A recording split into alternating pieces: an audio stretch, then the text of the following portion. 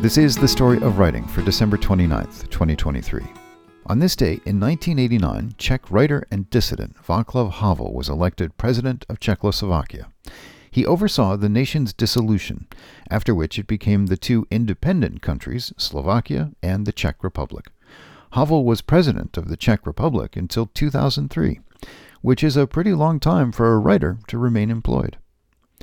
And it was on this day in 2003 that the last known speaker of Akkala Sami died, meaning the language became extinct.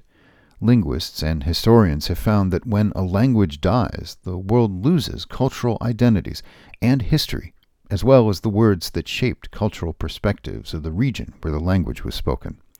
Akkala Sami was spoken in far northeastern Russia.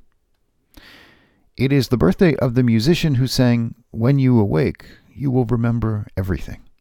Canadian singer-songwriter, bass player, and producer Rick Danko was born on this day in 1943. He was a founding member of the 1960s folk rock group The Band. In the Irish Times, Lawrence Mackin wrote that Danko was, quote, "one of the finest bassists and one of the gentlest souls. His music was subtle, his instinct for just the right note unwavering. He could play one beat in 4 bars, but Lord, could he make it count." And it is the birthday of the musician who sang "Just Say It" in broken English. English singer-songwriter Marianne Faithfull was born on this day in 1946. Despite her regal forebears, she became a key figure of the 1960s counterculture.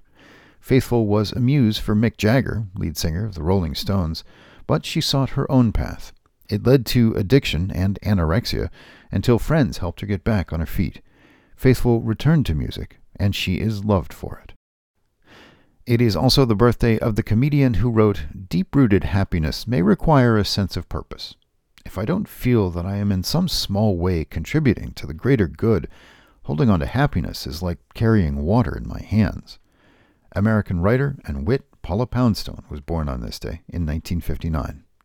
She is a well-known stand-up comedian, partly for her lengthy touring schedule, and partly because she never performs the same material twice. She is both an observational and improvisational comic, which could be annoying. Instead, Poundstone is genuinely curious about the world, and we're all the better for it. Today's reading is from Around the World in 80 Days, written by Jules Verne and published in 1872. But what then? What had he really gained by all this trouble? What had he brought back from this long and weary journey? Nothing, you say? Perhaps so. Nothing but a charming woman who, strange as it may appear, made him the happiest of men. Truly, would you not for less than that make the tour around the world?